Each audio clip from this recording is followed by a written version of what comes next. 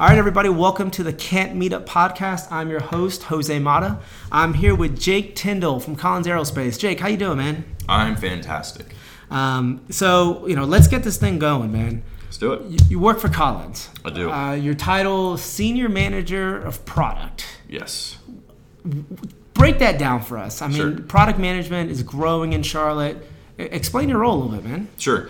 So I'll start with we are a small team. So the roles look different than maybe some others around Charlotte. I'm a senior manager of product, which the way that looks like right now is I'm kind of wearing two hats. One is I am a contributor as a more like the product owner, product manager sort of role in a traditional like Scrum team. We're building products in an agile framework, and where you kind of add on the product manager to the product owner hat, because there's also a lot of the time that I spend trying to work with the business, understand the business case, go after the right market, differentiate the product, that side of it, more than just story grooming, sprint planning, product owner sort of tasks.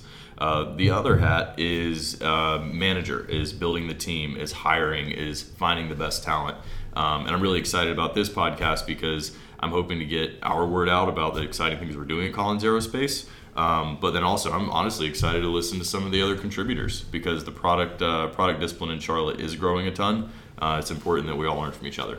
Well, that's awesome. So Collins Aerospace, it's aerospace. It is. You're doing IT products though, right? How does that fit in together? Yep. So Collins Aerospace, old manufacturing company, they've been around. They're sort of a conglomerate of several companies that have been acquired. But bottom line, we build parts that enable the aerospace industry. So in some instances, that's actuation systems, that's landing gear. In other instances, that's spacesuits, that's radio communications equipment. Some of our latest claims to fame with the recent anniversary of the Apollo 11 mission is we were the radio communications and the video communications. The reason that the world saw the first steps and heard those first words, Collins Aerospace. Wow. So the way that we now build IT products or digital products within that world is we want to re-enable the business, but we're also very aware that that business has changed. Parts can be made all over the world. We are a global company. We're competing on the global scale, and we want to differentiate our more physical, tangible products with some of the more digital enablement to either make doing business with us easier, or go out and actually offer brand new revenue streams and new products that are purely digital products. Wow, that's very cool. So it's a company in Charlotte that's not a bank. That's pretty impressive. Part of the reason I'm working there. Well, and that's one of the things that I think this podcast is really going to do, right? So many people move to this town, move to the city. I've been here 7 years, and I know before I moved here, all I knew about was the financial industry. I knew about Bank of America, Wells Fargo, now Ally, but I had no idea that a company like Collins was in town. So that's some really cool products. That's unique, yes, to say the least, when it comes to Charlotte. So, we were lucky. I know you were a panelist a few weeks ago, I think it was, for the QCAP, Queen City Agile panel. One thing about that panel that I thought was really interesting is you kept mentioning failure. Mm-hmm. And you just talked about aerospace and failing.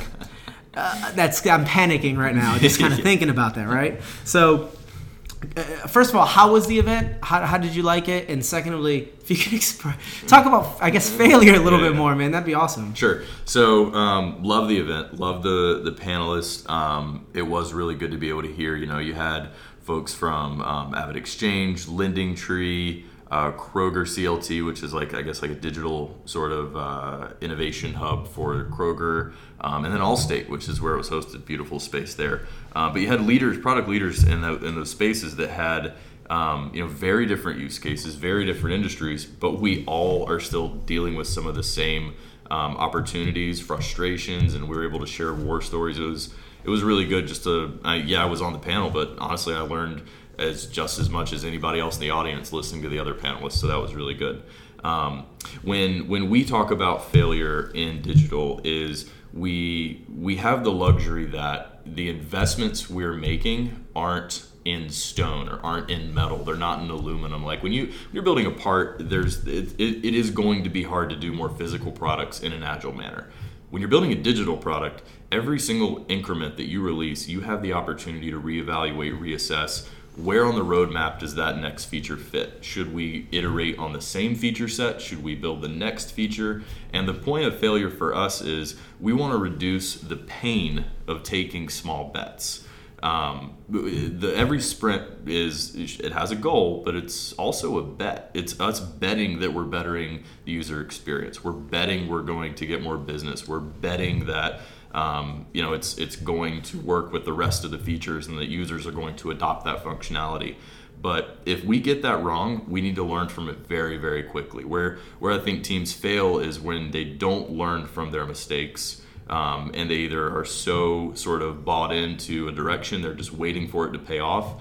And sometimes you do need to steady the course. But part of product management is knowing when enough is enough, cut the loss, laugh about it as a team, and go back to work and try to take your next bet. That's great. I'm glad the failure isn't with jet engines. So keep it on the digital side. That's great. You talked about one quote that you mentioned that's a very popular quote from after I Googled it, is if you're not embarrassed by your first product or your first iteration or your first version, you kind of waited too late to deliver, right? Mm-hmm. Can you explain? I know there's a lot of laws what you can and cannot discuss, but can you talk about a story of a product that absolutely you were embarrassed that now you're like, wow, I'm so glad we went through this? Yep. So as much as I would like to take credit for even quoting it at QCAP, I think it was Charles that quoted that, Charles Battle. Okay. But great quote. And sorry, Charles. It's actually one I definitely try to remember because embarrassment's hard. We're humans. We want to be accepted. We want, especially in our careers, to be looked at as making the right decision and, getting the next promotion, blah, blah, blah. Where I experienced the most recent story around this quote, I guess, is it actually wasn't in my workplace at all. It was a project that I had done on the side. And me and two other folks had come together to create a tax reporting, tax calculating application for cryptocurrency. It's in every buzzword, and I guess it was 2018 we were working on it, was I feel like somehow related to cryptocurrency or blockchain. And we were excited about the technology, but we also really realized that there was a real implication on people's taxes that they weren't thinking about. Everyone's thinking about it as this new opportunity to make a lot of money, and the government is always going to want a piece of earnings in that regard. So we created an application. We spent months doing it with just the three of us. It was really our first time, I say, trying to start up anything. It was a project. And the reason I don't say it was a startup is because we did not get a customer.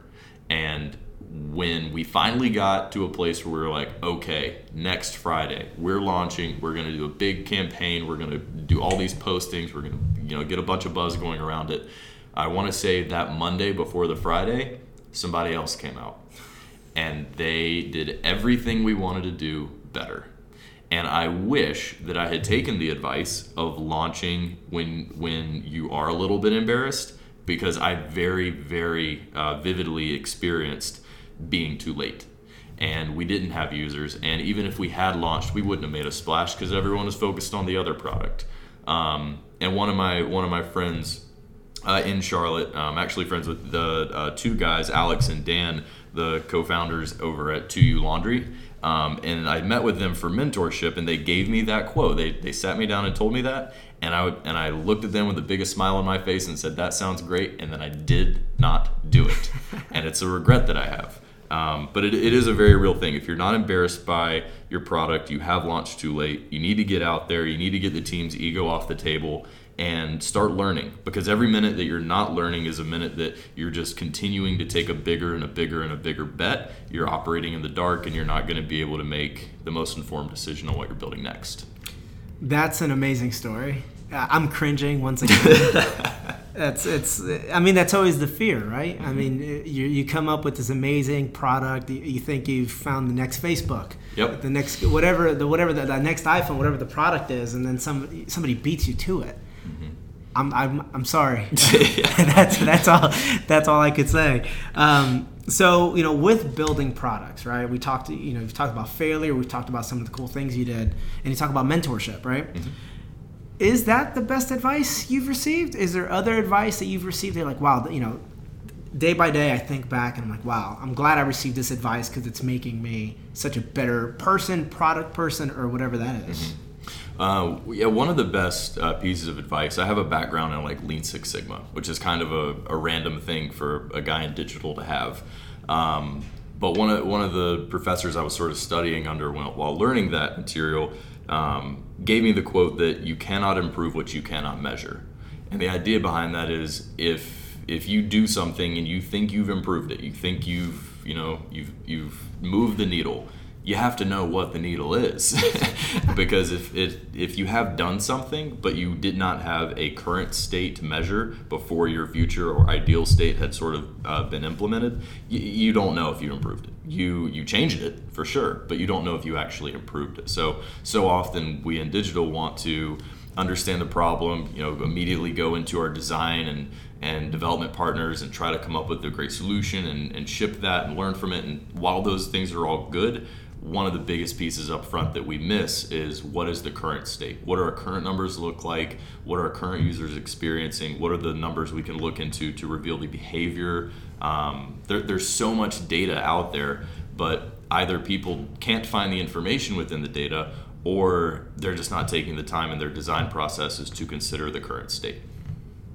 Yeah, to your point, if you can't track it, how do you know if it's improving anything? Mm-hmm. And I think it's, I went to a meetup one day, it's actually at Duke Energy, and Jose Perez talked about that.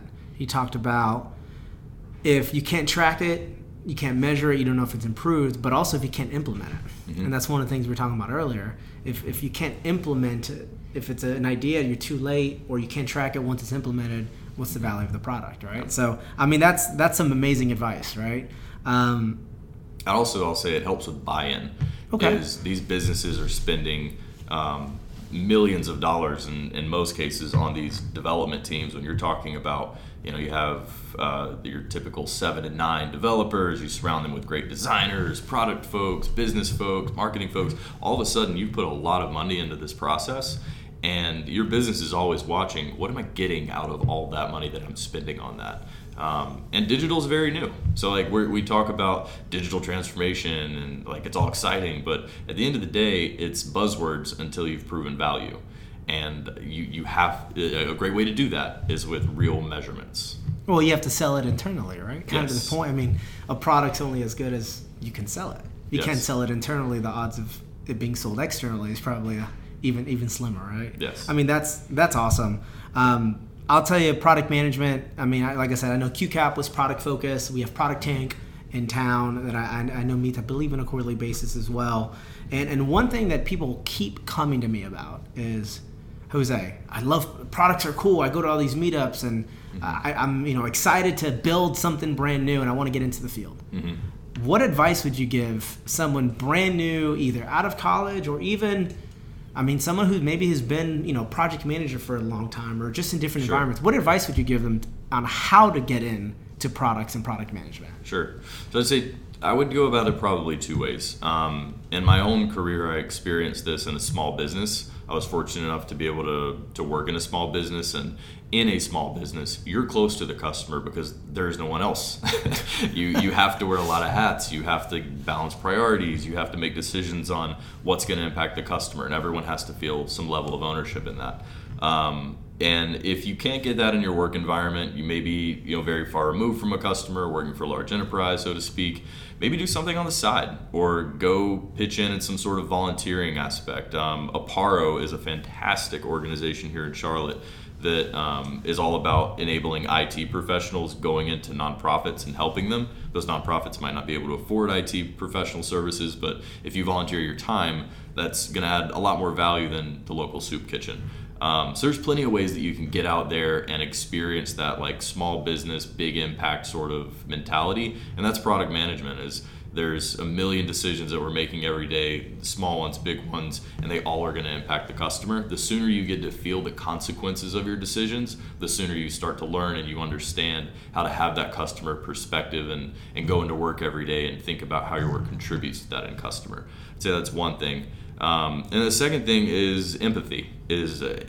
Regardless if you're digging ditches or building digital products, you're going to be on a team and there's always going to be somebody next to you.